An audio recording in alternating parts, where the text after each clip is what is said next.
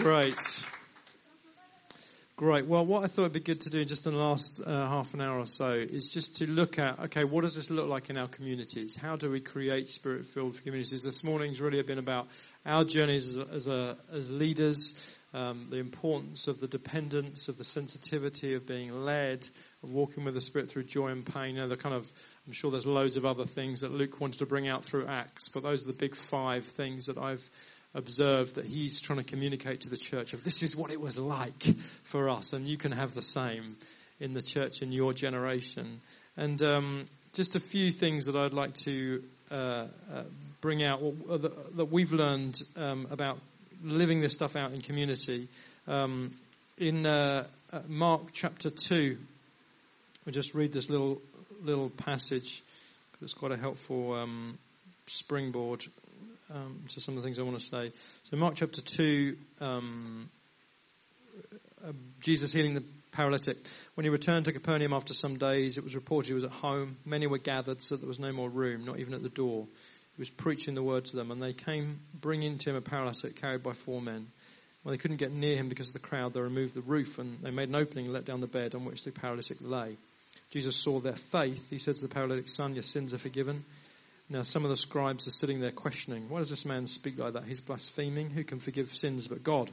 And immediately Jesus perceived in his spirit, and they were thus questioning with themselves, said, why do you question these things in your heart? Which is easier to say, to the paralytic, your sins are forgiven, or to say, rise and take up your bed and walk? But that you may know that the Son of Man has authority on earth to forgive sins. He said to the paralytic, I say to you, son, rise up, pick up your bed and go home. And the man rose immediately, picked up his bed and went out before them all. So they were amazed and glorified God, saying, we never saw anything like this. So a few foundations that we've observed in our community that have been just important to living out what we're talking about, being people of the Spirit, building Spirit-filled communities. I think the first foundation that we found critical is this understanding that Jesus intended for his communities, his churches, his people to be naturally supernatural. That it was actually his intent to build this, that this is not something that we're kind of forcing on to him, but this was his idea. This is his great idea. This is what the church always was born to be. And I love the way this story starts where? In a home. It's not in a church. It's not in a synagogue even. It's in a home. It starts in a home. And this amazing, phenomenal miracle begins in a home. And there's so many supernatural things happening in this story. It's just crazy. But it begins in a home. And I think that was one of our big journeys for us as a church, is that revelation, and it is a revelation, that we were born for the supernatural life. That it doesn't mean that welcome and great coffee and all of that stuff are not important, but it's that reality that has to get into every heart, from the youngest to the oldest. And I told you a couple of stories from our kids, but our kids will be at the forefront of this. And it's recognizing that when you start getting this in young enough, people don't have to go through some of the stuff that I've had to go through to get back to where we should have started. And so, we had a thing at a Catalyst Festival where recently, so you got 4,000 adults or so, and I said to Nikki, who leads our kids, well, I want to get the kids in, and I want you to show the adults what they're doing. And so she did some training with some kids who had never received words of knowledge before, and this is the easiest thing to demonstrate. And she did some training with them across, so they volunteered. They weren't handpicked as the most spiritual kids. They volunteered. Who wants to do something fun in the adults meeting? 20 volunteers. She did training with them across 2 sessions. They then demonstrated it in the kids session, and they came into the adult session. So 4,000 adults. Intimidating, right? So these kids from somewhere between 6 and 9 get up and start giving these words of knowledge. And but Nikki she'd trained them how to receive words of knowledge. None of them ever had it before. None of them ever had received that gift before. They received it as they prayed for them, and she trained them. But she was really pushing them, saying, okay, yeah, they would give her something, and she would say, go for more. So when they delivered them, oh my gosh, it was open mouth. Because this little 6-year-old saying, there's someone here, you're in red zone, you have a blue tent, you're 76 years old, and you've got a shoulder and neck problem. Could you stand up, please? One person among 4,000 people stands up. And it's just like, open mouth around the room. And what was interesting was that people were keen to, they didn't want the kids to suffer, so they were like keen to stand up. But it was amazing, as hardly any of the words had multiple people. Pretty much every word was so specific that literally one person out of 4,000 people, some of them had 2 or 3, but most of them it was one person. And I thought, you know what, we've got something here. Because the adults are being undone, seeing what the kids are doing. Isn't it? One generation will declare your glories to the next. It's that sense of this is going up and down the tree, actually. We're training them and then they're provoking us with the same stuff we taught them. And so that realization, getting it in as young as we can into the disciples' lives, getting it as young as we can into, on Alpha. So I was surprised to hear that most people on Alpha don't do a prophetic night. We always do a prophetic night. We get our prophets in and they prophesy. They give words of knowledge over our people, because we want our Alpha guys to realize this is a supernatural thing. We're not going to hide this stuff. And that's often the night that they give their lives to Christ, because they've encountered God for the first time. There's one story from a recent one where one of our guys, he had just one single word for a person at Alpha, and he gets up, and all the word he had was "all right, mate." And he was praying before, and the Lord was saying, "Say to that guy, all right, mate." And he's like, "God, you've got to give me more than that. It's just like not enough. It's just like awful. You've got to give me more." And the Lord was like, "Say nothing more than all right, mate." And he was like, "Okay." So he gets up and he says, points to the guy, says, God's speaking to you. And he says, "All right, mate." Anyway, at the end of the meeting, this guy gives his life to Christ and kind of goes on the journey. And they found out why. It was because that week he'd been praying. He's like, "God," he said, I don't know how to pray or anything. I mean, do I just talk to you like I talk to anybody else, or do I have to use special words or something? And then that night, God speaks to him and says, "All right, mate." But it's those moments, isn't it, where you just start to live as a community, expecting those kind of things to happen, and you realise that as a community, we've really believed that this is naturally supernatural, that we were born for this, that this is what church should look like, this is the everydayness of church. And we just do an end game around the confusion the enemy's tried to sow into the church over years, over the spirit and all of these things, and say, look, no, we were born for this. This is what we're born for. I love that it starts in the home. Just a few things. Second thing is this recognition of that there's the second foundation. So the first foundation would be the understanding of that supernaturally natural is the way we're born to live, and get that into your churches through different ways, but make it normal, normalize it. Mike Pilavachi is actually brilliant at that. He will not allow it to become spiritually. He dials it right. He says, my job is to dial it down. He dials it right down all the time. He makes jokes. He says humorous things, just because he doesn't want it to he wants it to become natural. He wants it to be natural and ordinary, and not to become all spooky and weird. I think that's key. Second thing is faith and expectation. And, you see in this story when Jesus saw their faith, notice that he wasn't even seeing the paralytic's faith. He was seeing the faith of the men who brought the paralytic. And so I just think the whole area of faith has just got so confused in the Western church. And there's been so much stuff around the issue of faith that has just confused people. I mean, I had that experience where, a friend of mine growing up in her church, they were in a charismatic church where it was massively on faith, and they were taught about faith, and so much so faith was so critical that the worship leader who had a birthmark on his face was told after a while, actually, we're feeling like you need to stop leading worship, because if you haven't got faith to get healed yourself, just don't feel like you can lead us. And we've all heard stories like that, haven't we? And there's been such a corruption of faith, but actually the recognition is that faith is central to this stuff. You just can't get away from it. That Jesus calls out faith. Even times when we would not say, can you imagine someone giving testimony in your church of being healed and you saying to them, it was your faith that healed you. You just wouldn't say it, would you? You just wouldn't say it. But Jesus was not afraid to say it. He was not afraid to point out faith. It's somehow we've got to redeem the corruption of faith and not be afraid. I was afraid to talk about faith because I was afraid of being associated with some other people who said a whole load of other stuff about faith that I didn't want to be associated with. And we have to break free from that and recognize we've got to teach people how to have faith without going to the extreme of oh, well, the reason you're not getting out of the wheelchair is because of your lack of faith. It just isn't that. It doesn't work like that. There's somehow we've got to talk like this without devaluing those and making it feel like, oh, and so they leave in their wheelchair feeling like they're both sick and now it's their fault. I mean, thanks very much, And I've prayed with so many people like that. And that's why the church is so afraid to go here and to allow this stuff to operate, but it's actually navigating those things. And I think the revelation for me is this: sometimes we just got to weed out some of that bad thinking.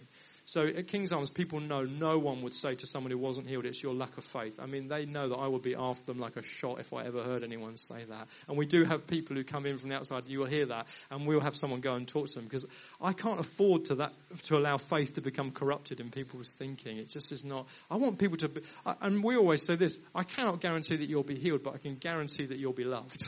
I can't guarantee they'll walk out healed, but I can guarantee that we will love them as best as we can. And then many get healed off the back of that. So it's that realization that we've got to create a healthy culture around faith and expectation. And I think for me, the big revelation, which again has helped many in our church, was the realization that Jesus, when he points out great faith, there's a Syrophoenician woman and the Gentile centurion. That's the only places where Jesus points out great faith. And the reason, to my thinking, has to be that he was pointing out that great faith it's not the usual suspects. Great faith can be found anywhere. And great faith can be found anywhere. It's actually not about your pedigree or how long you've been a Christian, all of that kind of stuff. And sometimes some of that stuff doesn't actually help you. Actually, God is looking for great faith, and you can find it anywhere. And if he can find it there, then he could find it in you. And if you feel like you're one, and you notice in the Gospels, there's people, even the disciples are little faith. If you can't walk on water, your class is little faith in Jesus' mind, which is a little bit humbling. But you've got little faith, you've got weak faith, you've got strong faith. There's a progression, there's degrees of faith. But the excitement for me is, gosh, that means that potentially I could grow in faith. That was a big revelation for me, that I was so cynical and unbelieving. I mean, my cynicism had cynicism. I was just like, but I recognized these two were connected together, that the Holy Spirit loves to move in the place of faith. And so I had to do something in my heart to get this toxic unbelief out there.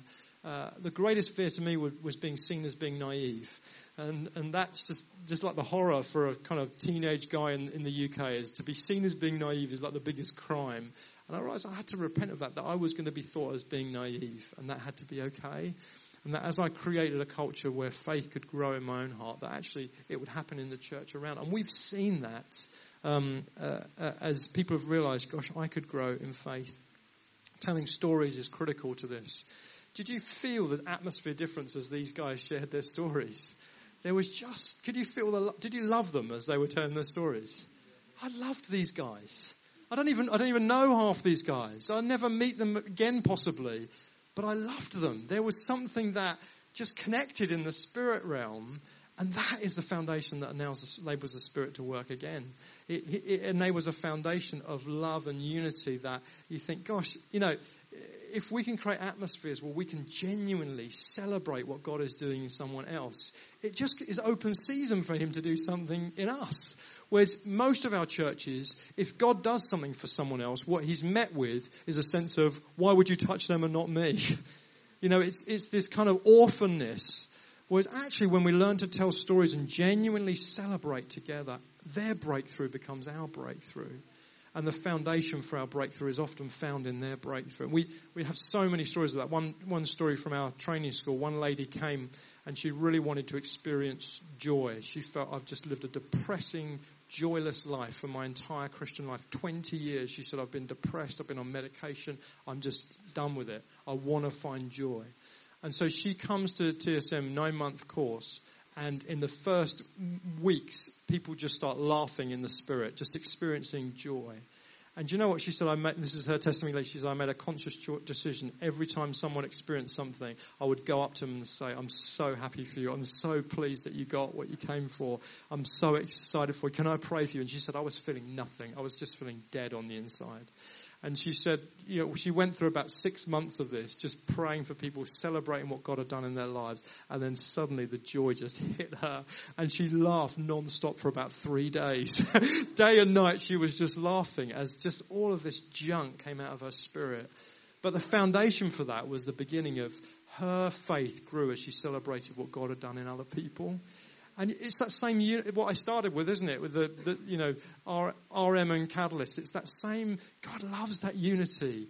And if we can develop that in our churches, teaching people, and often you'll see it, you'll see someone share a story, and you as a leader will be looking around the room and you'll see someone who just looks depressed, the better the story is. That, when you see that, don't leave it alone. Go and talk to them. Go and say, hey, what's going on? And very often you'll see just the orphanness that's in the church, just the brokenness that's there. And it's that block, actually, they're the block to their own prayers. So often we've seen that when you create an atmosphere of faith and expectancy and celebration of what God's doing, it just exposes our own orphanness and disappointment. And if we will hold ourselves in community rather than running, many people just run.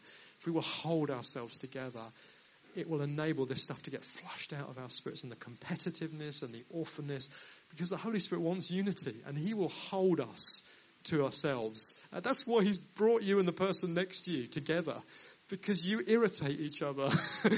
Because there's bits about you that irritate them and bits about them that irritate you.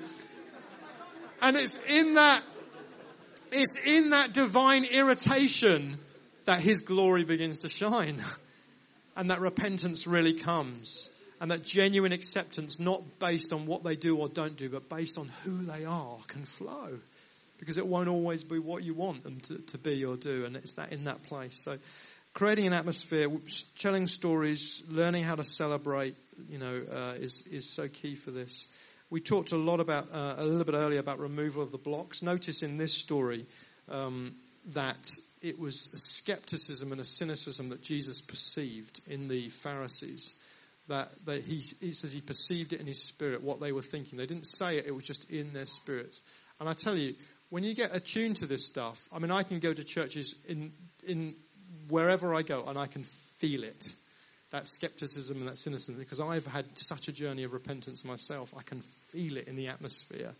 I'm not just going on, kind of body language. I can feel, although that also is there. I can feel it in the atmosphere. And Jesus perceives this. And it's recognizing that actually God is to move powerfully through his church with the Spirit. We've got to get rid of this skepticism, this cynicism, this offense, and particularly the disappointment.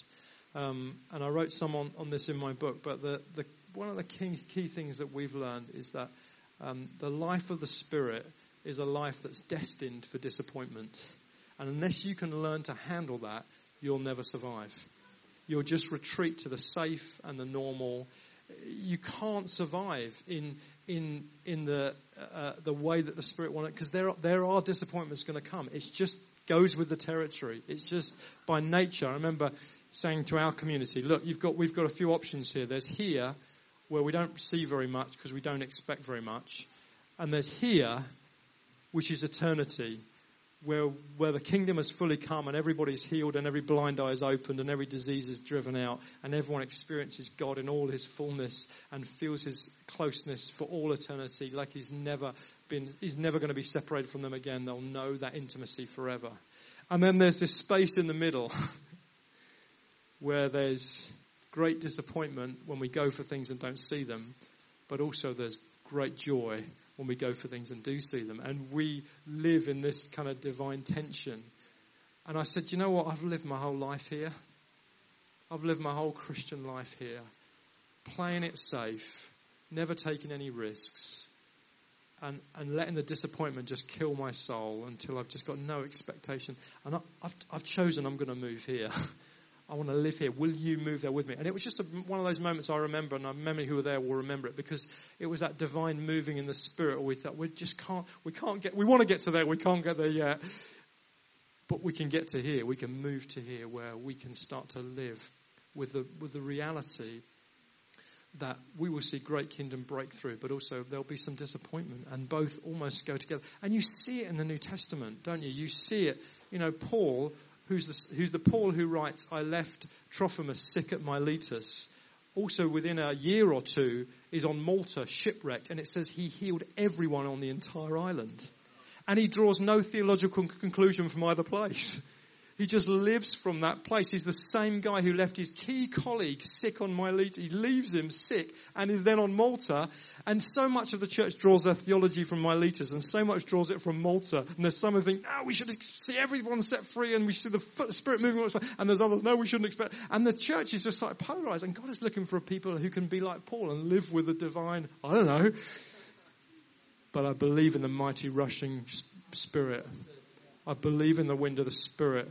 And I'm believing for more Maltas, but I recognise that I'm going to see a few Miletuses on the road, but I'm going to live in this divine tension. Kingdom now, not yet. You know, that's really what launched the Vineyard, isn't it? It was when Wimber crystallised off of Eldon Ladd the theology of kingdom now, not yet, that moved them from the kind of crazy Pentecostalism on one end, which just ends up toxic and messed up, and the conservative evangelical on the other end, which doesn't see something. And Vineyard managed to position themselves somewhere in the middle, in this now but not yet of the kingdom. And just the same as for us today. We've got to do that for our generation in the people that are coming through, helping them to deal with disappointment and walking out of that place.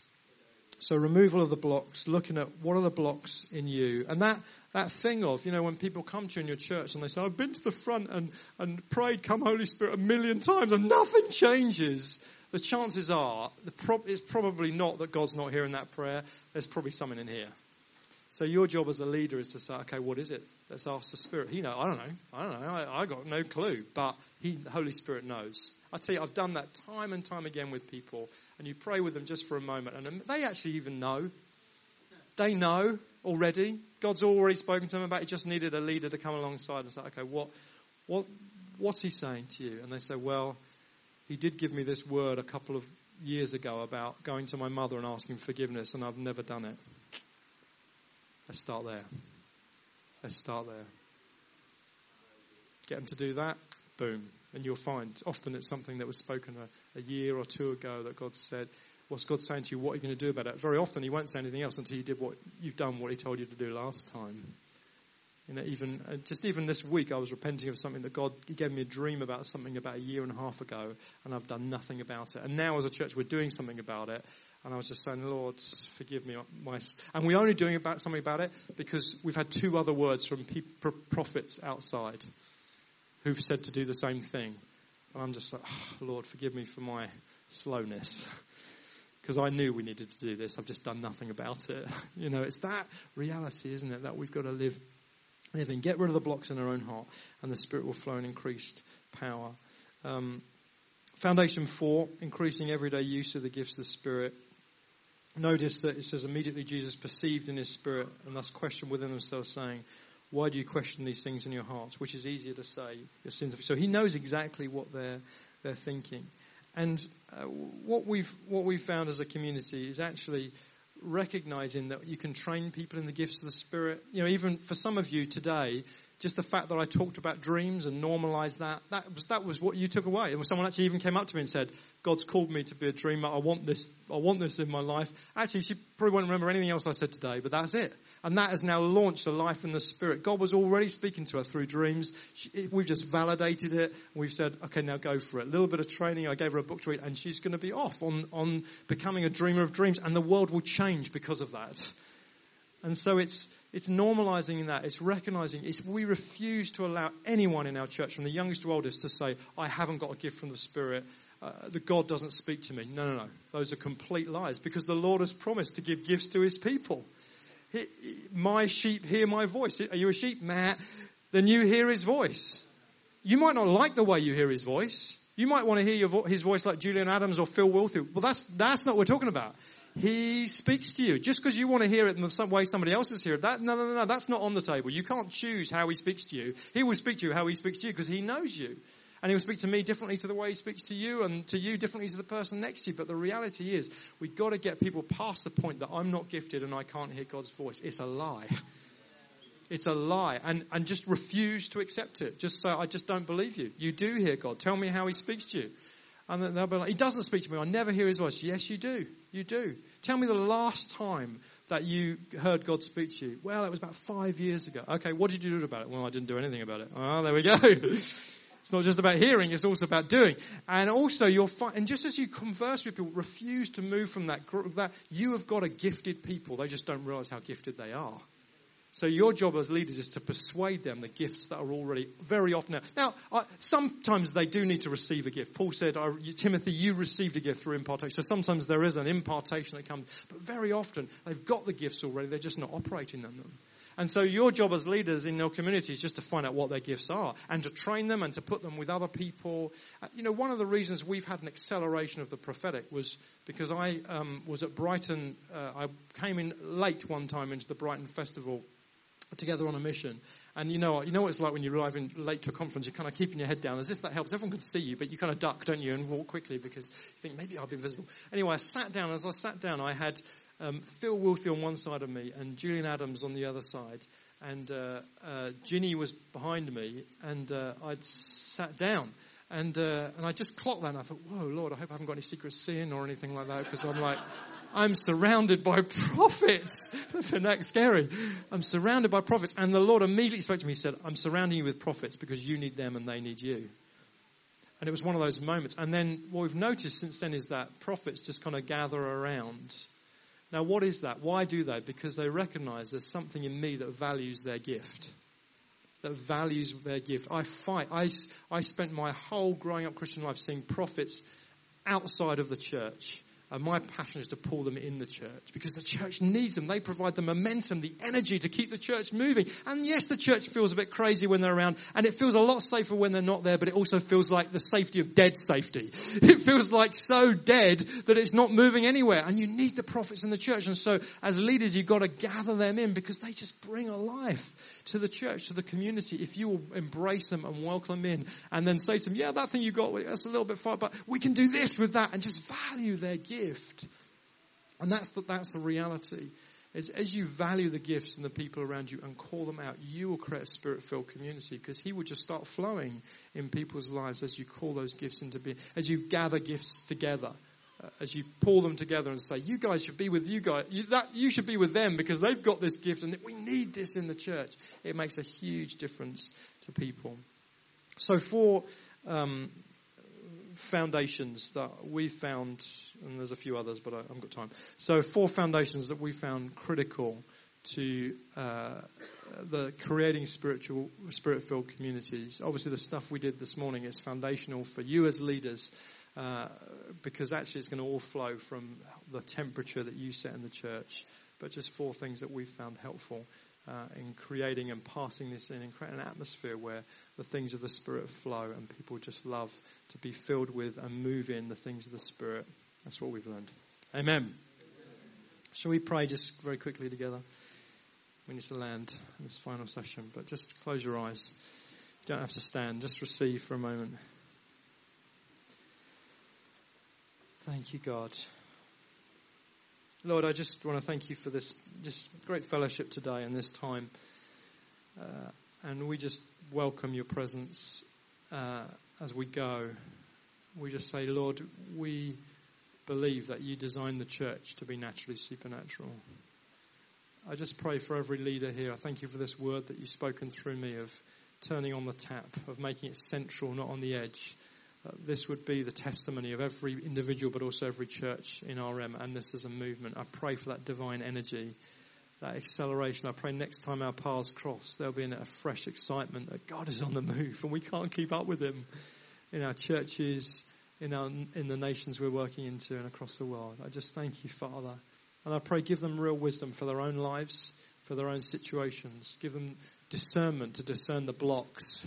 Give them discernment for when it's a time to lay hands and impart a gift and when it's a time to say, let's just talk for a minute. I pray, God, that there will be an intentionality to receive and work out this word as a community together.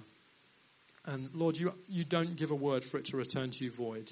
You don't give a word as a random criticism from an absentee Father. You give words to encourage us, to strengthen us, to spur us on. Actually, the very destiny for the word is contained within the word. The power to bring about the word is contained within the word. The kingdom is like a seed. Your words have life. And so I just speak over RM, a spirit-filled community. a people full of the raging, rushing, mighty wind of the Spirit. That's who God sees you. That's who he calls you to be. Every one of you and every church you represent. In Jesus' name. Amen.